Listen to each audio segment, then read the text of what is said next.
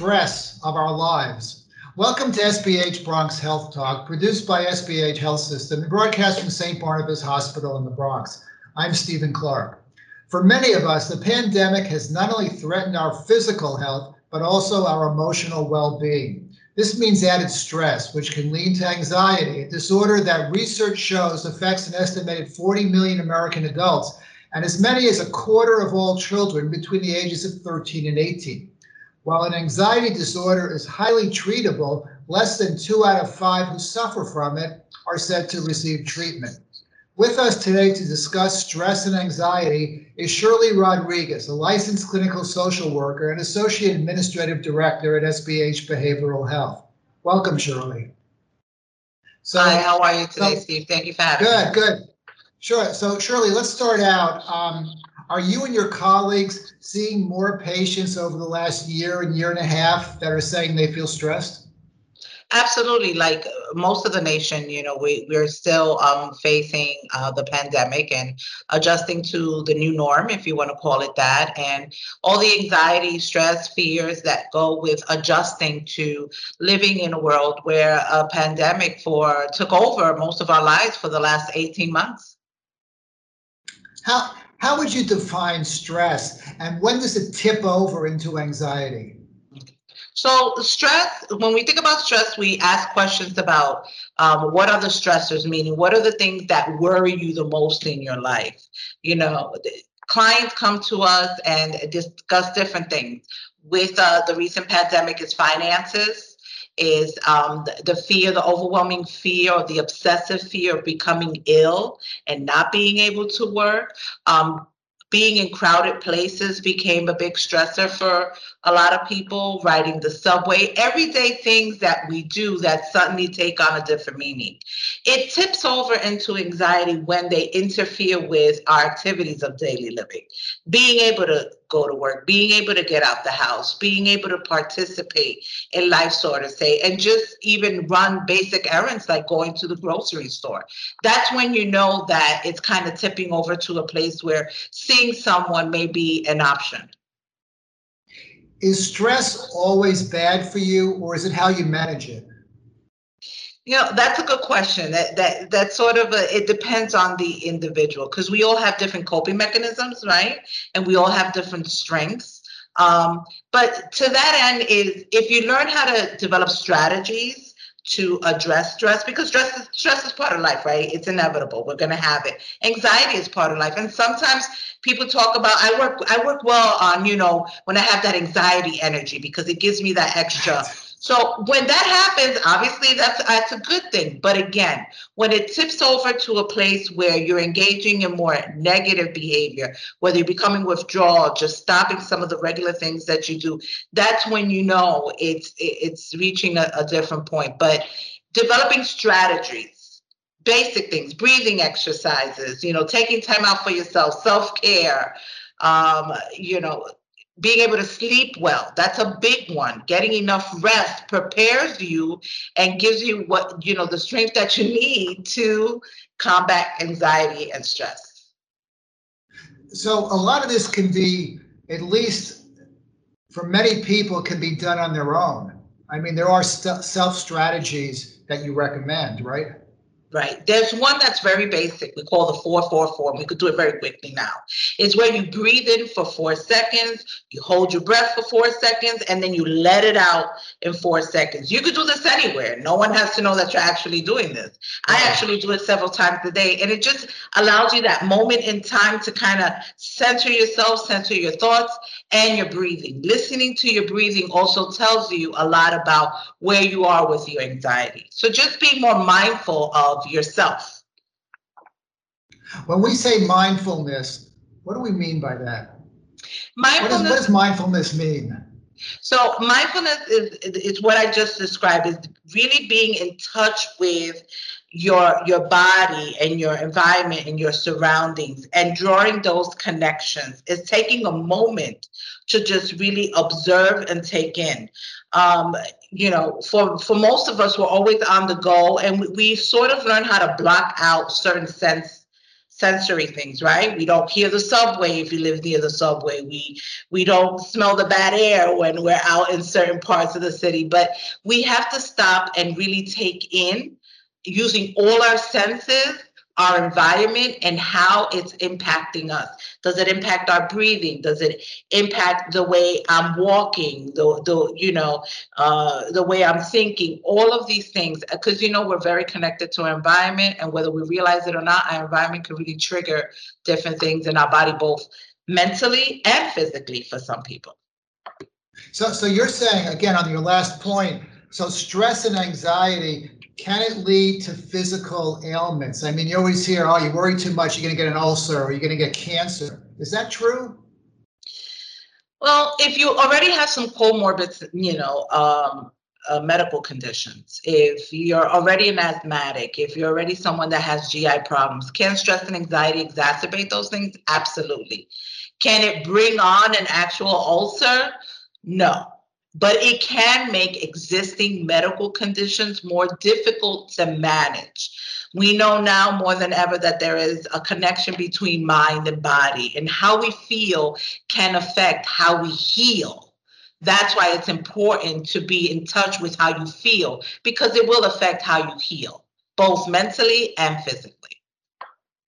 What are some of the obvious physical signs of not coping well with stress? These are symptoms that are normally labeled as a panic attack. And a lot of people do visit the ED with these symptoms, and they mimic a lot the sensation that you're having a heart attack. You start breathing rapidly. You feel like you can't catch your breath. You feel lightheaded. Some people feel physically ill in their stomach. They feel sometimes tingling sensations within their arms and their body. And oftentimes they visit the ED and say, I think I'm having a heart attack. And they get an EKG, their heart is fine. And as they unpack a little bit of what's going on, it's actually, a panic attack. It's your body telling you need a timeout. Is that the time when it's right to seek professional care, or should you seek it before it gets to that point? Ideally, you want to seek it before it even gets to that point. But the truth is that this is usually when the person decides, okay, I really need to go see somebody. Or when a professional says to you, look, physically you're okay, but emotionally you need to take care of A, B, or C. And at that point is usually the introduction of some form of therapy. And it doesn't have to be traditional therapy. It could be anything. It could be meditation. It could be Tai Chi. It could be yoga. Whatever you can find to help reduce the stress, reduces the anxiety, and then in theory, then minimizes any kind of physical reaction your body may have to that anxiety and stress. So if someone comes to you seeking treatment, is it very possible you may just suggest certain coping skills like you just mentioned that they should work on their own, so they don't necessarily have to take medication or go through a psychotherapy? Absolutely. That's why assessment is important, right? You have to assess the client based on what their history is, what their symptoms are, how severe they are, how long they've had them.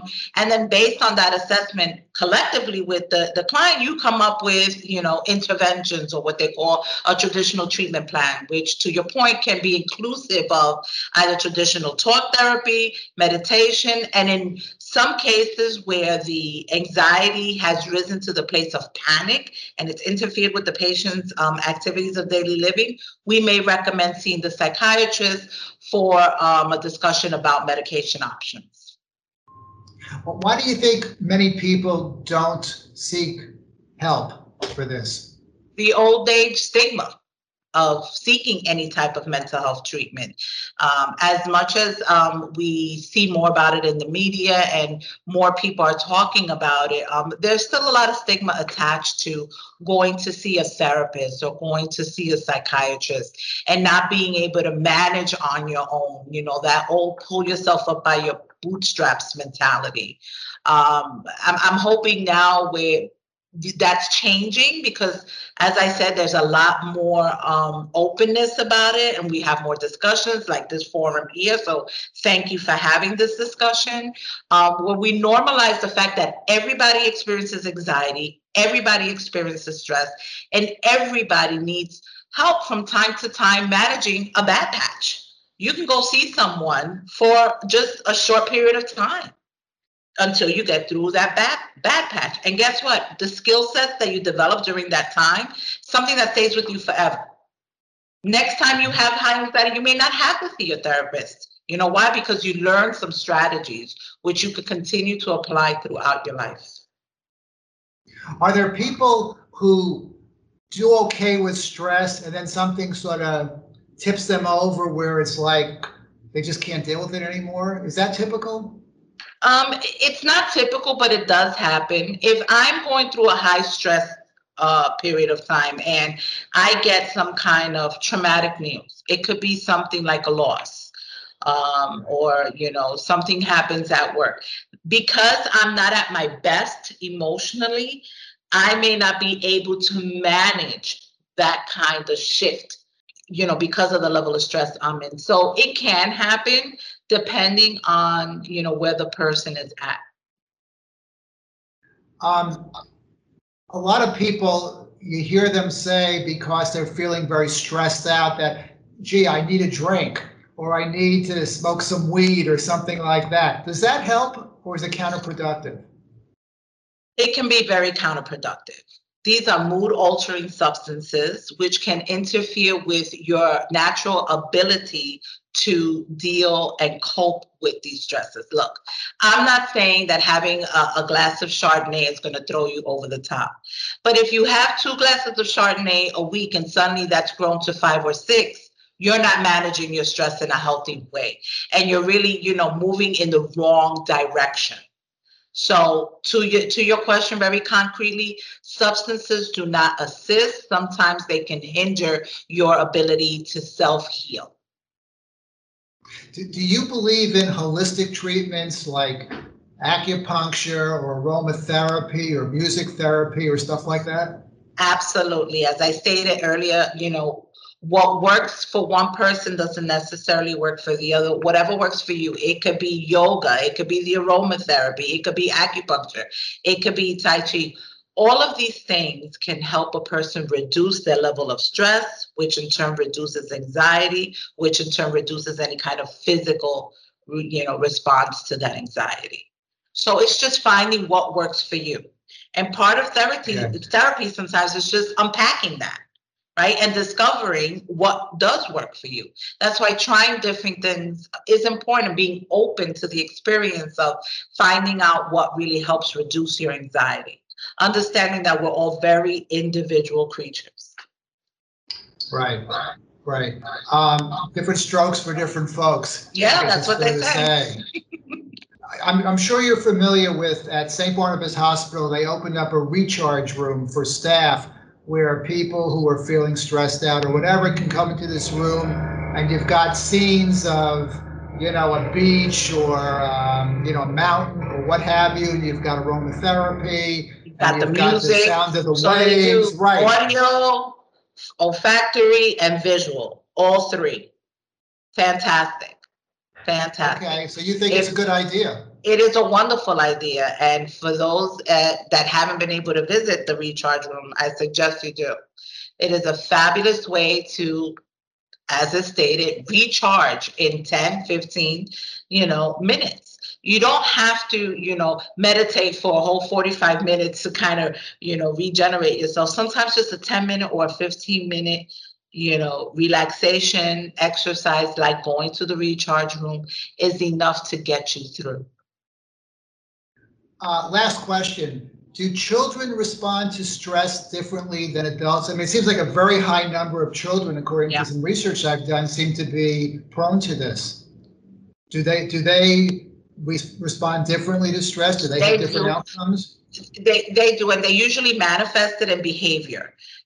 Children don't have the language or the capacity to really, verbalize, I'm feeling this, I'm feeling that. They really don't understand what's going on. And the one way children express feelings and emotion is in behavior. So if you see that your child's sleeping patterns change, their eating patterns change, if you're getting reports in school that they're less attentive, become disruptive in any way, these can be indicators of a shift in the child's emotional state and definitely need to be assessed further. Are they harder to treat than adults in general? I'm sorry, can you repeat that? Are they more difficult to treat for stress-related disorders than adults? I wouldn't say more difficult. You just have to be a little bit more creative because, again, children can't engage in verbal therapy like an adult can. So with children, we do more play therapy. We may use arts and crafts to help a child learn how to navigate emotions and talk about fears and being able to put words together to explain what those things are. Because what does happen with children also is that when they don't know the answer to something, they usually fill in the blank with the worst case scenario. So it's kind of doing that reality testing with the kids and helping them realize that everything is not such a big deal and making them feel confident in their ability to do that.